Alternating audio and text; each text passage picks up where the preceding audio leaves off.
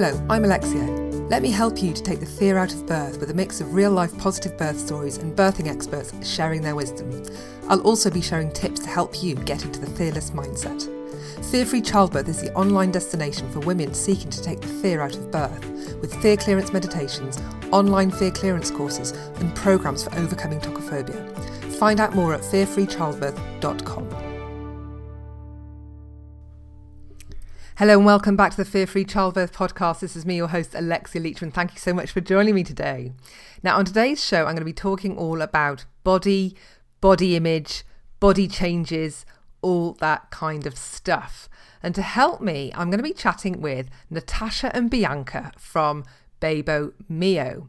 Now, they are total birth junkies. They've been training doulas, working with pregnant women, running birth centres for forever, and they know a lot about this kind of stuff. So they are perfect for discussing anything to do with the body and all the changes that women go through as part of pregnancy and birth, and how we feel about those changes. During my chat with Bianca and Natasha, we talk about so much around body image.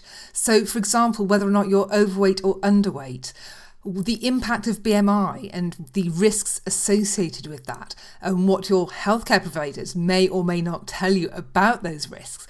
We also talk about yo-yo dieting, but also if you are, if you're a gym fanatic and love to train, and what that means for your body and how maybe you need to adapt post-birth. But we also talk about whether or not you can have a fat vagina, because apparently that is a thing that people hear a lot. I love that. Your vagina is too fat. What kind of nonsense is that? But we talk about that. And we also talk about tearing, the damage that can happen down below, the fear of having damage to your body that so many women experience, the vaginal tearing, episiotomies, all that kind of stuff. So yeah, it really is all about body. This is a great episode that touches on so many important issues that I'm sure you're going to love it. But before I go over to that, I do want to remind you about the webinar that I'm running very, very soon. And this webinar is for birth workers. So I'm talking doulas, midwives, therapists, pregnancy coaches, birth coaches, yoga teachers, I don't know, anybody that supports women in preparing for birth. And so the reason I'm doing this is because since my book came out, Fearless Birthing, I've been getting a lot of emails from people asking me how can they best support the women that they work with, that come into contact with them as a result of doing work around pregnancy and birth, and specifically those women who are fearful.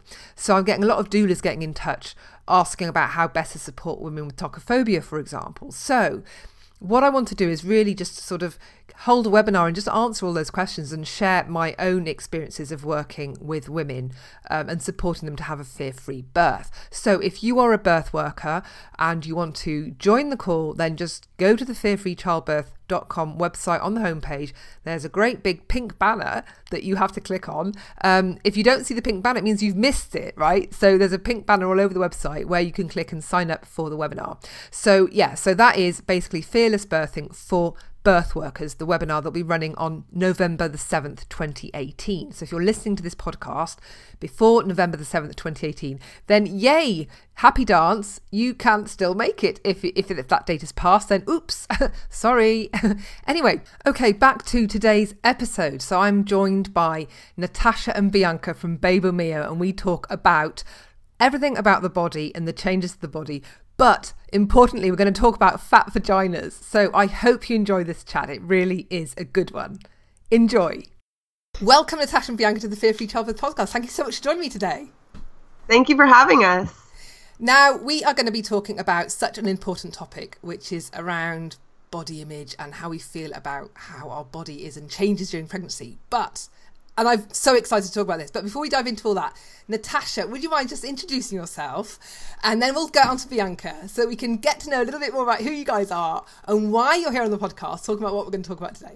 Hi, I'm Natasha. I've been a birth doula for longer than a decade. I'm also a hypnotherapist, similar to you, which is why we were so drawn to your podcast. I've been teaching aqua fitness for a long time. I train doulas. I don't know what else do I do. I do so many things. I just love to learn and teach and whatever I can do. So that's who I am. And Bianca? Hi, everybody. I'm Bianca, and I am the other half of Bebo Mia here with Natasha. I'm also a birth doula. I find the psycho-emotional aspects of birth just fascinating and creating those safe spaces. And for the last 7 years, Natasha and I have been training other doulas, as well as we've expanded to have a business community, and we've moved online, and we get to just support birth workers around the world, and it's beyond exciting where we're at right now. That's brilliant. So you said you got together, working together, 7 years ago, you put yourselves together to create your business, is that right? Actually, it's been longer. It was over 10 years ago. We met each other on the board of directors here for a doula organization, and we both had our own independent doula businesses, and we decided to meld them together because we thought, wouldn't it be great? Because we're kind of polar opposites of each other. Like, the things that I do are very different from what she does. So we were like, if we blend it together, then we'd be able to offer so much, like, fertility and pregnancy and parenting support in the city. So we started out for the first couple of years working solely with pregnant women, or women who are trying to conceive, or new moms. And then just kind of organically, our business grew quite large, and other soon-to-be doulas or people who wanted to be doulas started asking us, like, how do I get to do what you do? And yeah, organically we started training doulas, and that was probably around 7 years ago. Oh, brilliant. So now you train them online? We do. We used to have a chain of centers. We're in Toronto in Canada, and we had a chain of pre- and postnatal fitness centers, as well as our main center where we did our, hypnobirthing and breastfeeding prep classes, etc. And Natasha's husband actually got transferred to the west coast of Canada, so they had to move 4,000 kilometers away. So we were like, ooh, we got to go back to the drawing board of our business because we're going to be quite far apart now. So we closed all of our brick and mortar, which was, scary and sad, and we cried a lot. A bit drastic. It was a bit drastic. And then we moved exclusively online, only to find Natasha moved home like a year later. But we were like, well, this works now. Yeah, we moved all of our stuff online. There was a huge learning curve, as I'm sure you know all about that learning curve, like, how do you set up podcasts and how do you set up classes online and all of that. We learned all of that over the year. And our first training went over like hotcakes. Like, we had so many people attending. It went over so well. It was 3 months long. People felt like they learned so much because it was 3 months long, right? And we were with them the whole time. Like, nobody felt like it was lacking because it was online, which is something we were so worried about. Yeah. And it ended up being like such a blessing. And we were able to reach people like in small town Canada where they would like never be able to get to a training, and so it made it accessible for people. It made it more affordable for people, and it was fabulous. So when I moved back a year later, we didn't change it. Brilliant. No, that sounds brilliant. I love all this online stuff, and yeah, like you, I'm doing a lot of that online community stuff, and it means that a lot of women, like you say, a lot of people can access it that aren't living in those big towns. That mean they can access this great information and this learning. So it's brilliant. So yeah, anyway, I'm just giving you a big high five. And by the way, for those people that can't see, which they won't be able to see because this is a podcast, is we both have the same microphone, which I'm really, really pleased with. We both got the same. I know, but we don't have that cool filter. No, you haven't got my cool. Yeah. Well, I know. You took it up a notch. So yeah, so let's talk about the body piece then. So what is it that with your work, with the work that you do, and obviously the extensive experience that you've had over the years working with women and birth and pregnancy, what is it about what's the first thing you'd like to sort of talk about in terms of the body piece? I don't know, what's the first thing that you think that women worry about when it comes to that sort of body piece, the shape, the weight, all that kind of stuff? What's the first thing? Well, I think a big thing is that they're worried about their body, like what they look like. It's just like now their body changes in ways they've never expected. And especially if your body changes in a way that's, quote unquote, not normal, like not the way you see in magazines and on TV and with the superstars and all of that.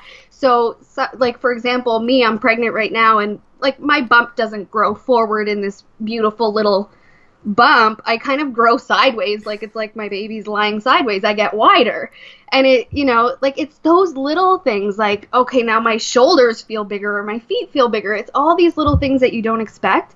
And people worry about that. Like, why don't I get to have a pregnancy that looks like this glorious, glowing, beautiful tiny baby bump. Instead, I'm swelling, and I think that's one of the biggest pieces is their perception of themselves once they become pregnant, and their self-image changes, and their confidence might wane because their body looks different or feels different.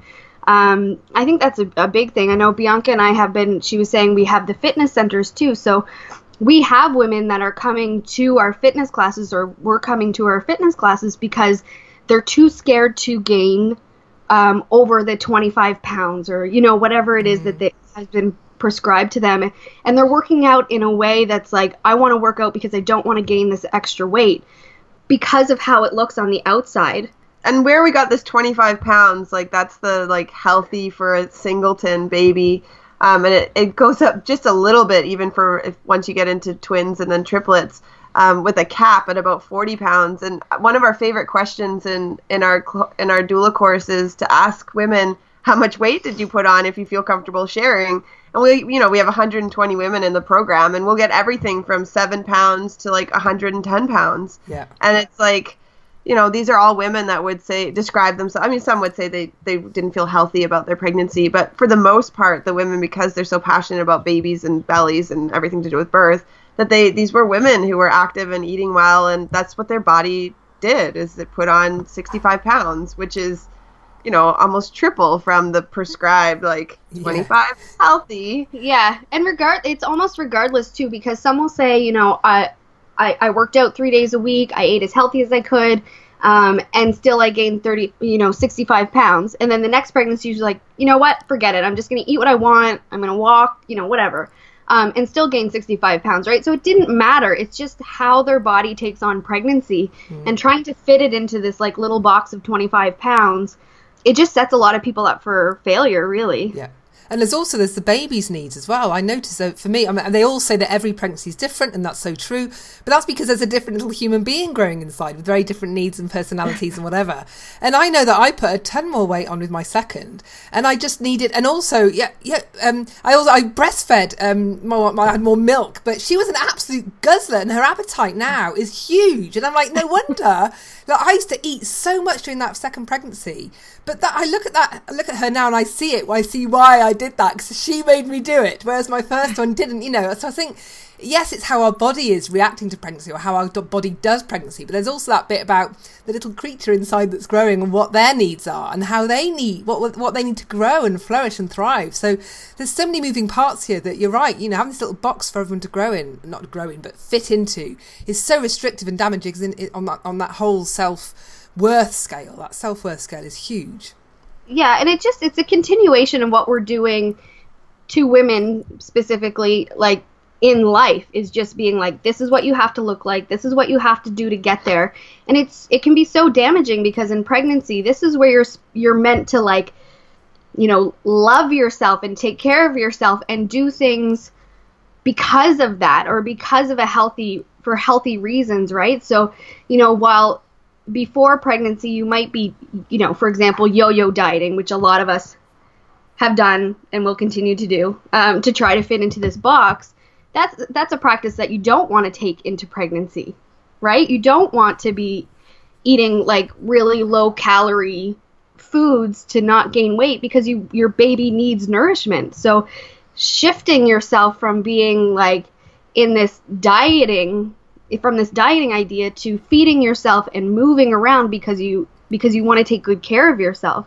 So if we can talk to pregnant women in that way, rather than only gain 25 pounds, it's going to shift how we care for ourselves during pregnancy, and might actually shift how we care about our body even after. So what about those then that are maybe overweight to start with, where they might feel overweight? I'm just walking into sort of dodgy ground already, just using that word, because what is overweight anyway? Now we're talking about sort of BMI ratings that doesn't, and whether or not, who says what is overweight. So I kind of don't want to sort of go too far that kind of dodgy ground. But for those that know that they feel maybe they're again I feel like the whole weight thing is so problematic. If I say they feel they're bigger than they should be, you have girls that are sticks that feel they're bigger than they should be. Help me out here. What's the best way of, I know, do you know what I mean? Talking about this is so tricky, isn't it? It's so tricky. Well, unfortunately, most of us are weighed, well, everybody can be weighed on the BMI scale. And the BMI scale is so rudimentary, though, because all it takes is 2 measurements, your height and your weight, and gives you a number. And I mean, Natasha is 5 feet tall, and I'm almost 6 feet tall. And so, like, and muscle weighs more than fat. Like, there's so many variables, and then they just spit out a number. And we laughed about this because my wife, you know, she feels that she's a little bit overweight. But on the scale, she's almost considered obese. But if you saw her, like, she's athletic and she's average height and average weight. But because of the flawed scale, she comes up as obese, as on the cusp of overweight and obesity, which you would like laugh if you saw her. Like, it's just ridiculous. So these women are called obese because of their height and weight. You spat out a number. And unfortunately, in North America especially, they are given a healthcare provider specifically for obese women that automatically put them into a high risk, high intervention track for their birth. Yeah, it depends on where you are in the scale. So for the BMI scale, there's kind of like the quote unquote normal weight or the healthy weight. And then it goes to obese and then another level of obese and another level of obese, which is like, I feel like obese is the worst word ever. Like anybody can call their body whatever they like to call it, but I hate that word. Yeah. And so the higher you get on the obese category, the higher risk you're considered, and it might change your care through your pregnancy. But the important thing to note, like Bianca is saying, is that it actually is not much of an indicator of how healthy you are. So, for example, I'm in the obese category because I'm 5 feet tall, I gain weight very easily, but I'm also very healthy. I eat well, I walk a lot, I exercise, whereas when I was in the normal range or the, average range, I was far less healthy. You know what I mean? Like, I was doing things to my body I shouldn't have been doing to be, skinnier. I was exercising too much. I was not eating enough. Like, I'm far healthier now. So the BMI scale really doesn't tell you who's healthy and who's not. And you don't want to end up in a high risk category if you're a healthy person. It's the APGAR of weight. Yeah. So when they decide to put you in a high risk category then, because of this rating, let's sort of look at it from a different perspective then. What is it about being overweight? Is there a point where there are risks to pregnancy and birth from having too much weight on your body?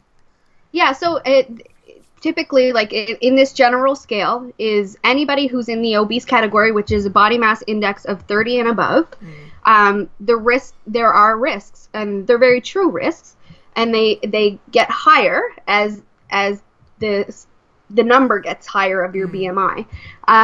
But it by no means is an absolute that if you're in this category or if you're in this bucket, that all of these high risk things are going to happen to you. There's just a higher chance. So, for example, there's a higher chance of gestational diabetes, but not by much. It doesn't mean you're going to have gestational diabetes.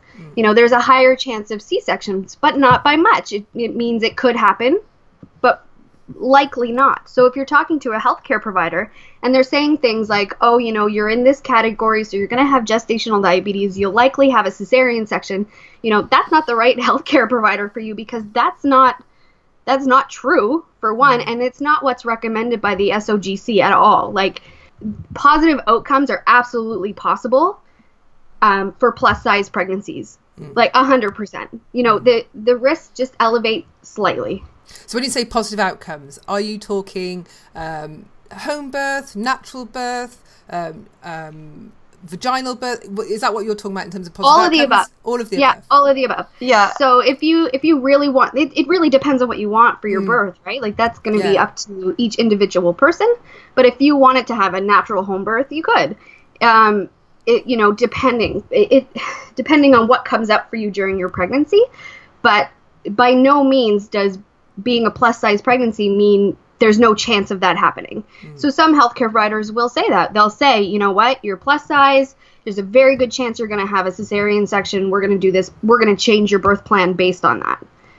When really you have to kind of see how it goes, right? Like, she might have a perfectly healthy pregnancy and give birth very easily and naturally at home.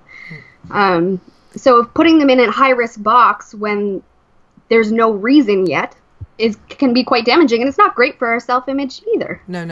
And I just hear a lot of parallels with, I was put in a high-risk box for being an older mum because I was, on my due date, I was 2 weeks past my 40th birthday. And it's like, well, yeah, but I eat well, I exercise, I'm not overweight, I don't have had a great pregnancy. So why am I, again, it's this sort of stupid box approach where you just get lumbered in a category just because protocol says you are, not because they're looking at the person in front of them.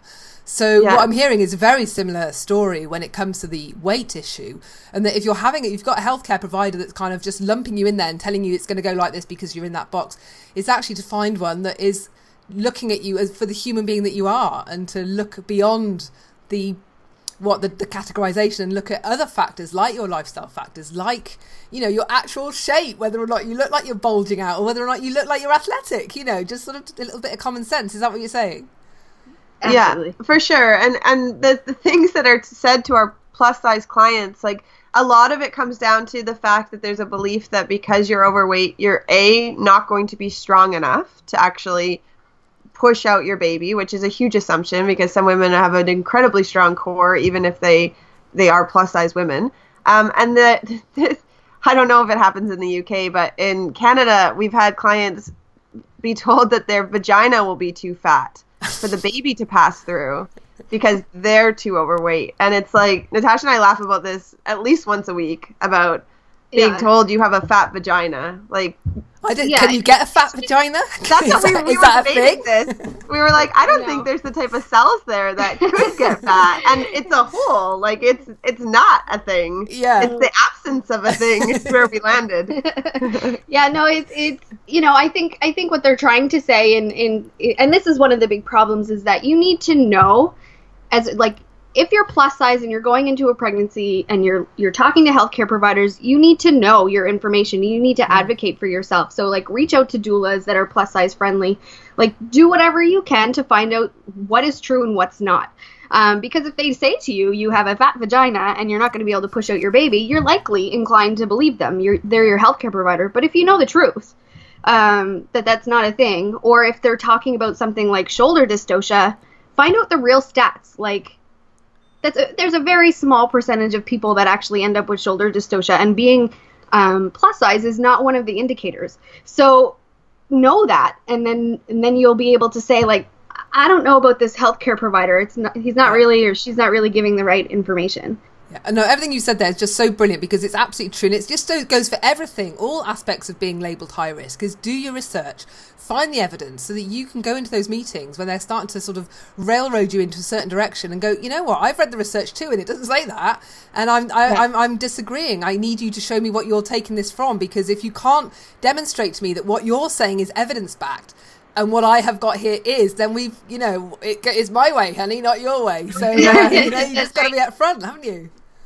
And even certain things, like for us here, like our governing bodies don't agree with like induction or C-section or any of that because of plus size. So if you know that, and your healthcare provider is saying, you know what, we're going to induce on this date because you're plus size, that's not a recommendation. So like, where's this coming from? So now the other aspect of the whole body image piece as well is I think, let's sort of abandon the plus size people for a moment, and we're not doing this in a bad way, but maybe just go to the fit gym bunnies for a minute and how they feel about losing their fit bunny look. You've got the women that really spend a lot of time and effort eating well, smoothies, juices, chia puddings, whatever they're doing.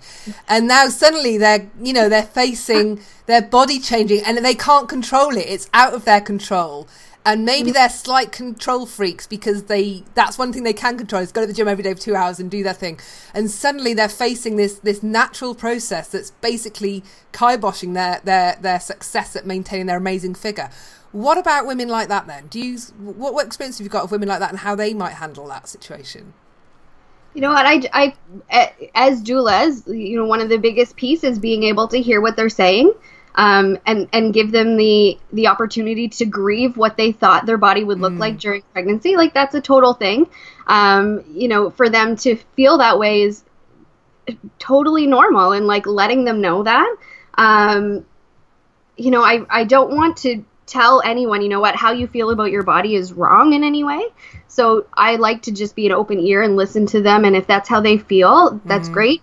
I'm happy to listen, but also letting them know that the things that they are doing, like going to the gym a bit, eating really well, all of that stuff, even if your body is changing in ways you didn't expect, you're still very strong and confident, and your body is able to give birth, and all of the things that are really important for a pregnancy. Like we try our best to build confidence in other ways that are not surrounded around what your body looks like, but more like what your body can do. But also not taking away from the fact that, we are all kind of brought up to feel shamey around our bodies, which sucks. Yeah, and one of the other pieces with women that we work with who would fall into that, like, you know, their body and what it looks like is really important to them, is a lot of support around making sure that they give themselves the 6 weeks after. So we've had, you know, professional athletes and professional dancers. Like I had a ballerina, one of our clients, she danced for the National Ballet. And so obviously the expectation for her to be back to 95 pounds as fast as possible is really important. But making sure that they do give their body that full 6 weeks at least before they start going back to training.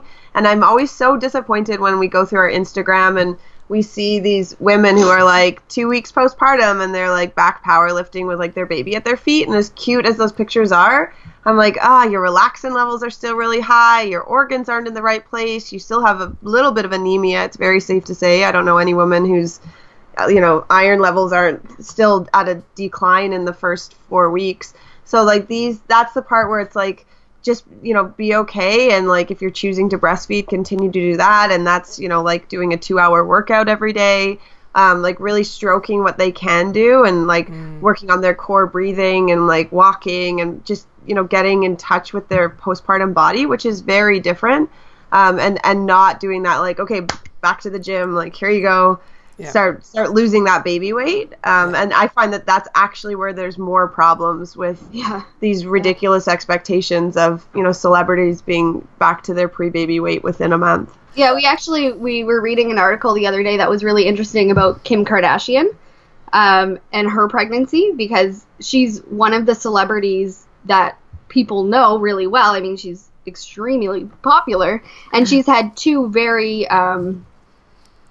pregnancies in the eyes of so many people, and she didn't have that like little bump glowy thing that, you know, she really wanted, and she grieved that for her pregnancy. But also on the flip side is we all got to see someone just have a regular pregnancy, and like looking at those kind of images, like looking at other people that are not, you know, perfect, like on Instagram and stuff like that. Like, there's other ways to be pregnant, and there's other ways to come back from pregnancy, and getting your body back is such a damaging I hate that. Yeah, the whole idea that you've got to get it back. It's like you're trying to rewind time. It's like, what, would you go back to a time when you haven't got your child? I am so grateful for what my body's done and what it's created, that it's like, well, it's had to kind of adapt and change because that.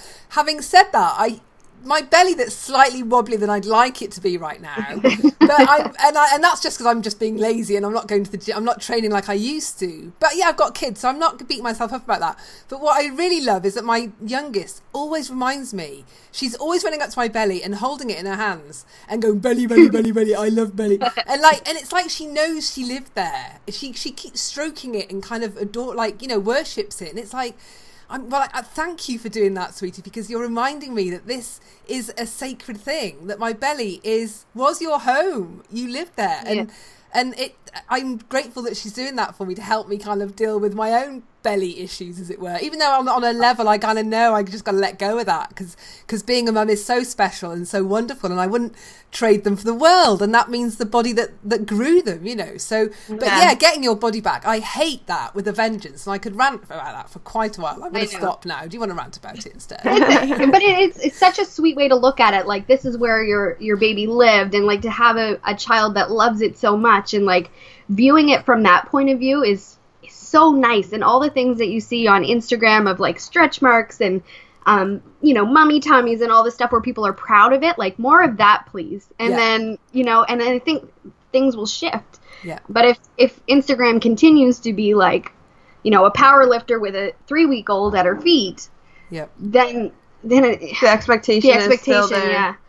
Yeah, managing expectations is a big piece. Yeah, I think the managing expectations piece, and then that just reminds me of, you know, a great tenet in Buddhism, which is, you know, let go of all expectations of outcome. And if you can do that, which is not an easy thing to do by any means, but if you can let go of those expectations of outcome and be more present, you're less likely to beat yourself up on these body issues, I think, and just be more mindful and appreciative of what you have. Even if you play the gratitude card and just be grateful that you've had a healthy pregnancy, that you've got a healthy baby, that you've, you know, that you've got a baby, you know, with so many women struggling with this, that focus on all those things that you have got. And you know what, the belly comes with the ride, you know, like that's just part of the journey kind of thing. And those kind of pieces can really help you to grow to appreciate what you have, rather than maybe grieving or harking back to a time when you had time on your hands and you could sleep for full 8 hours a night and use your time as you wish, you know, to go to the gym and train.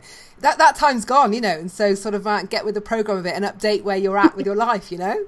Does that sound a bit harsh? Am I being a bit harsh? No, it's just so hard. It's so hard to do that. Like I think everybody kind of wants to be like more balanced in their life and happy with where they are with their body and really wish to feel that way. But then, you know, you put on a top that doesn't fit quite right and like it's all out the window. Yeah. So we all want to feel that way, and then little things can throw us right off track. Yeah. So certain things like you do with the hypnosis scripts, like these would be great for somebody who's really trying to get back into that balance of loving their body and what it's done, and, you know, those would be great ways to, I think, help with the self-image piece. I think Natasha just bossed you to make another script. I know. Well, actually, I was just about to say I'm just about to scribble down a little note to make a new fear clearance meditation. I've got 3 months left of my pregnancy, so if you could get that done really quickly. I know, it's funny because I was going through my fear clearance meditation range and I haven't added any new ones to the range for a while. And I was like, the last one I did was fear of pooing and weeing, which I know is not very glamorous, but hey, it's a big fear that women have. But I think I should add, you know, fear of my body changing, fear, and actually, while we're on it, fear of body becoming damaged through birth is a huge one. You know, a lot of women have got that fear that they're going, and especially among the tocophobic women, that they just think their undercarriage is going to get completely destroyed and they're never ever going to be able to wee, poo, or have sex ever again in their entire lives because of that. And the thing is, that does happen to a small minority of people. Generally speaking, that doesn't. But that's a huge fear. I did a live Facebook Live in my group recently on vaginal tearing, and it was so popular because vaginal tearing is such a big fear for a lot of women. And I think, you know, these things where it's difficult to talk about some of this stuff out in the open, especially with non-pregnant or women that are pre-childbearing. They just don't get it in the same way, do they? They kind of look at you a little bit, you know. How to sort of help women handle that? I mean, do you come across any, you know, helping women in that way with maybe the vaginal tearing, the fears of tearing, or recuperating when it comes to what's happened in birth? Well, I would say it's up in probably the top 5 fears that we see of our clients. It's interesting too. I don't know if it's as popular in Europe, but I know there's the joke here where OBs will they call it the husband stitch to actually like. I've heard about that. That just makes me. Yeah, that makes me so mad. Oh yeah, it's like super upsetting for me. I get like my lesbian feminist rage goes like just through the roof. Just when you said it, I just felt all my like if I was a porcupine, my spikes went up at that point. Just to sort of paint the picture. But yeah, so does that really happen? Is that an urban myth or is that a real thing? It's a real thing, and the vaginal rejuvenation surgery is. I mean, we live in Toronto, which is, you know, the biggest city in Canada, so we obviously get more of everything. So it's really common here. Like there's clinics all through the nicer areas of the city where a woman like only you'll know that like you now have the vagina of a 12-year-old girl again. So it is really, really common here, unfortunately. And the messaging is coming back too around not breastfeeding to protect the aesthetics of your breasts, which is really disappointing. I mean, women can choose to do whatever the heck they want with their bodies. We fully support your body, your choice. And we would love it to not be that messaging around a vanity issue versus, you know, what you want to do. What you want to do. Yeah. I had this question about the breastfeeding and whether or not that does breastfeeding give you a saggy boob was my question, and I wanted to know the answer to that. And I spoke to a breastfeeding specialist recently for an interview I've put into my membership area, and she said, and this is her word, she said, absolutely not. The more you breastfeed, the more you're helping your body to get back into bring out all the stuff that gives you that firmness and that fleshiness. What happens to the breast is what happens during pregnancy. So any sagginess that you might get, she said it happens during pregnancy, not as a result of breastfeeding, which is good to know. You know, a lot of women do have that fear and maybe don't breastfeed because they're hearing that messaging. So yeah, when I heard that, I was like, that is really good to know. And I wish more women would know that, so that didn't affect their desire or that whether or not they choose to breastfeed or not, because that really shouldn't be coming into the equation as far as I'm concerned. No, we agree. Again, but we want to emphasize, ladies, whatever you choose to do with your body is your choice, and we fully support that. But yeah, there is. We just don't want to make decisions on myths, right? That's kind of the big thing. Yeah. So base it on accurate information and what your gut's telling you, and all of the using your brain. But there is a fear of everything that happens during the birth process and pregnancy. Whether it is an episiotomy or a tear at the vagina or the perineum. And, it is very much in the conversation around the fear of potentially even having a vaginal delivery or what it's going to look like. Unfortunately, too, though, our healthcare providers in Canada especially, they don't do a lot of pelvic floor protection. So it is an area, and I know that you've talked about this on the podcast, the importance of protecting your pelvic floor, because it is a really, really important dialogue. Because too many women are incontinent. Childbirth does not mean you now are going to be, peeing every time you sneeze, jump, cough, or laugh. Forever. So that is it is hard because our healthcare providers are not taking care of us the way that they should. They're too aggressive. It's rush things along. Our midwives are quite good at protecting the pelvic floor. So that's one thing we equip our clients with is how, some people talk about, oh my God, pushing stage takes 2 hours. And we're like, that's actually a very good thing. Talking about how birth happens and why it happens that way and why it's your body working for you, not against you. Yeah. So it happens slowly to help stretching, and your healthcare provider, is there to help with the stretching and to apply oils and, whatever works. And that's something our midwives really do really well when babies are on their way out. And what are other things you can be doing to build your confidence around the baby coming out, which is such a huge fear. So can you do perineal massage? Can you practice birth breathing? Can you all of those things help build confidence? I think that's kind of the angle where we come from, to build confidence around the body and the likelihood. We like to look more at the likelihood of baby coming out and having no tears compared to the odds of it happening. And one thing that I encourage the women that I work with to do is, when you think about what your fears are, is just educate yourself on the thing that you're fearful of, because the minute you start learning about something a lot more, you can reduce the fear quite significantly by understanding it. And again, I think the vaginal tearing piece is such a big piece to get your head around and to understand that maybe even if you do tear, actually it's not that big a deal for many women, and so maybe it's just not that worth fearing in that sense. But what you just need to understand. So I think education is such a great place to start when you have got some of these fears, can really help you. And I think that goes the same for what you talk about, just going back to what we were talking about at the beginning about being a high BMI rating. Again, so once you educate yourself and get the facts on the evidence, suddenly that can take away a lot of the fears that you might have about your own pregnancy and birth, that all the negative bombardment that you might be getting from your healthcare providers. So it's just, that's right. The fears might be myths, the breast stuff. Yeah, it might not even be true. Yeah. No, but there's so many myths out there when it comes to birth. There's so much miseducation out there from movies and just stuff online. It drives me insane, and I'm not going to start ranting again. We don't mind. We like a good rant. Well, we were at a networking function recently, and we were the minority. There was no women there, and just Natasha and I holding it down for our females.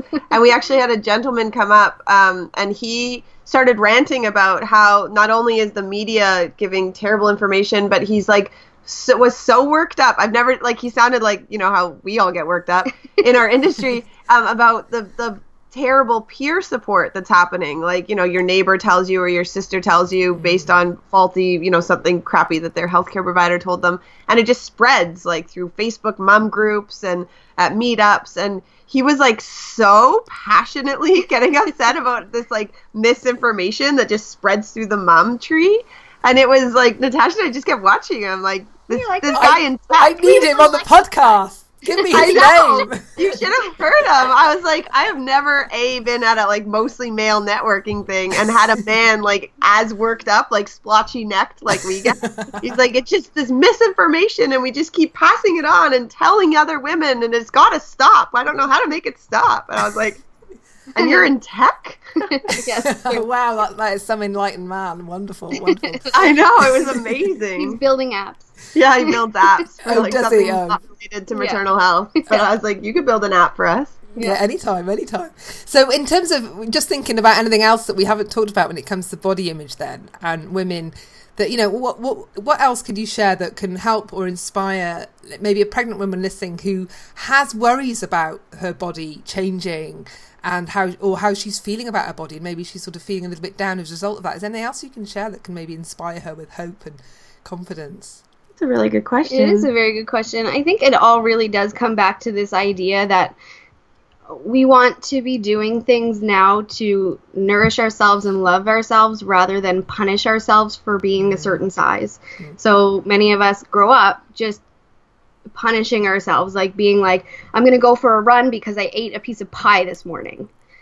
Like, you know what I mean? Yeah. Did you eat pie for breakfast? I didn't have pie for breakfast. I wanted to, though, because I had to go through the McDonald's because I didn't have enough time, and they had a new banana chocolate pie. But I didn't get it. But what I'm saying is, like, punishing yourself because I did this, so now I have to only eat this. Yeah. Like, being able to throw that out the window now. Like, this is a reset for, like, how we've been feeling about ourselves. Like, that's what I wish people would take on, although I know it's way easier said than done. Really loving, again, easier said than done, but really loving your body. You're growing a person or people, depending on how many you have in there. And that's a really amazing thing. And no matter how many babies that I've seen be born and placed on their parents' chest, like hundreds of times I've been there, and every time I'm like, I can't believe that was just inside that body. I know. Like, it's never not like awe-inspiring. I don't even have words. Like, they all just sound too trite for like that miracle moment. And I really like, I know that we use that language, like it's miraculous. You're growing a person, so love it. Everything that you put in your body, even if it is pie, like, be like, I'm loving this, and this is something that feels really good for me, and I'm eating this for me and my baby, and hopefully you'll throw some greens in your mouth as well. But like, whatever your choices are, like, just feed and act and like love, everything from a place of love, and it will change the energy around it, because it isn't just you, and it will never just be you going forward. Like, that motherhood journey, like, it starts with pregnancy and it does come with changes, but your whole life is going to change. There's nothing ever the same. We change at a cellular level becoming parents. So it is really important to understand that this is just one of the rites of passage. And it's a beautiful rite, and this is really, like, I know I really struggle. I'm vain as get out. Like, I'm the vainest person ever. So I know I'm like, just love your body and it's fine. Like, I stand in front of the mirror and do my like terrible script and then remind myself not to do it at least 5 times a day. So, but I do think about those things. Like, my breast did change, but I breastfed my daughter for 4 years, and like, that was a gift. Wow. And now she's your breast changed in pregnancy, though. They did. They actually were shockingly like awesome, and they just started going down in the last couple of years. And my daughter reminds me, like, every shower, like, Mom, your boobs look so much lower. And I'm like, thanks. Thank you, Gray. Thank you. So it is a really important message that we need to keep doing with each other, because women are the hardest on one another and themselves. I know we want to blame other people, but it's ourselves and our own communities. I'm half French, so I'm blessed with the French attitude to food, which is, it's delicious, eat it. Don't deprive yourself. But the great thing about French culture as well is it's not about going crazy and indulging to the point that you're excessive with it. And so I use this a lot, because the whole idea of depriving myself of something that's going to be delicious and I enjoy, I just won't stand for that, because life is there to be loved and appreciated. And if you live a life of deprivation, what kind of life is that? So I'm not going to deny myself the chocolate. I'm not going to deny myself the thing, but I'm going to have a small piece, and then the next time I eat, I'm going to eat something healthy, and I'm going to always balance it. So if I'm going to have a nice thing, I'm going to balance it with something really healthy. And I trade myself. So I go, I've eaten the chocolate, so now I'm going to eat something really good, or I'm going to go and have a glass of water, I'm going to go and walk around the block. So I use that to help me. So it means I always get to have what I want, but I always make sure I've got to balance it with something else, and it's got something else. So I kind of feel like I'm getting the best of both worlds in that sense. So I'm just sharing that because that might be helpful for somebody listening, because I just totally don't like the idea of, I'm not going to eat any ice cream now I'm pregnant because it's bad. It's like, no, eat the ice cream. Just make sure you go for a walk after the ice cream, just balance it up and kind of make sure you're not being silly with it, be sensible. But anyway, this is not a nutrition podcast. I love ice cream. I love food. And the last piece too, I really want to make sure that if people are going into their pregnancy, and they are plus size, or whatever words they like to use for their own body, to make sure you're surrounding yourself around people who are using words that build up your confidence and make you feel good about yourself, and support you through your pregnancy, rather than people who use fear-mongering or shameful or damaging wording, because that is not going to help your body image, right? Like, surround yourself with good people and kind people. Absolutely lovely. Brilliant. Now, this has been absolutely fabulous. Where can people find out about your amazing online business? Where can they find you online? Where can they find you on Facebook? All that good stuff. Well, you can find us online at bebomia.com, so BEBOMIA.com. And you'll be able to find our trainings. And we actually have a gift for your listeners. Oh, exciting. If you use the code FEARFREE20, you can have 20% off any of our courses and programs. And we have lots they run all year round, so that will be good anytime. You can also check us out on Facebook at /Bebomia Inc. We always have really great dialogues, Facebook Lives that go on regularly. Lots of activity and community there as well. Brilliant. And Bebomia, just tell the listeners where that name's from, because I did ask before we started chatting. So just share where that's from. Well, it's Esperanto, which is a universal language that doesn't have any association with a nation. And we thought it was very clever of us, because we were, almost a decade ago coming up with our name. We wanted something that was going to be neutral, because we also had a fertility element to our business. So we didn't want to have a name or images that would be upsetting for families trying to conceive. So it means my baby in Esperanto, because we thought, well, a baby is part of the trying to conceive, the pregnancy, or the postpartum period. We thought we were very witty at the time. Yeah, we've since learned that being clear is more important than being extremely clever. But now the name has grown on us, and we really like it, and we're, we hope it rolls off the tongue like Lululemon or Starbucks or something like that. Something that makes no sense. We're not. But you have a successful business, so there it is. You don't need to worry. We'll wait till we're publicly traded, and then we'll be like, haha, Bebomia made so much sense. Brilliant. Well, listen, thank you, Bianca and Natasha, for coming on the Fear Free Childbirth podcast. It's been absolutely fabulous. Thank you. Thanks so much for having us. Hello, you've just been listening to me, Alexia Leachman, on the Fear Free Childbirth podcast. Now, this is just a wee reminder that if you're looking for more help, support and guidance on your fear-free journey to motherhood, then visit fearfreechildbirth.com, where you can find fear clearance meditations, online birth prep courses, training for birth professionals, a membership community and programs for overcoming tocophobia. Until next time, bye for now.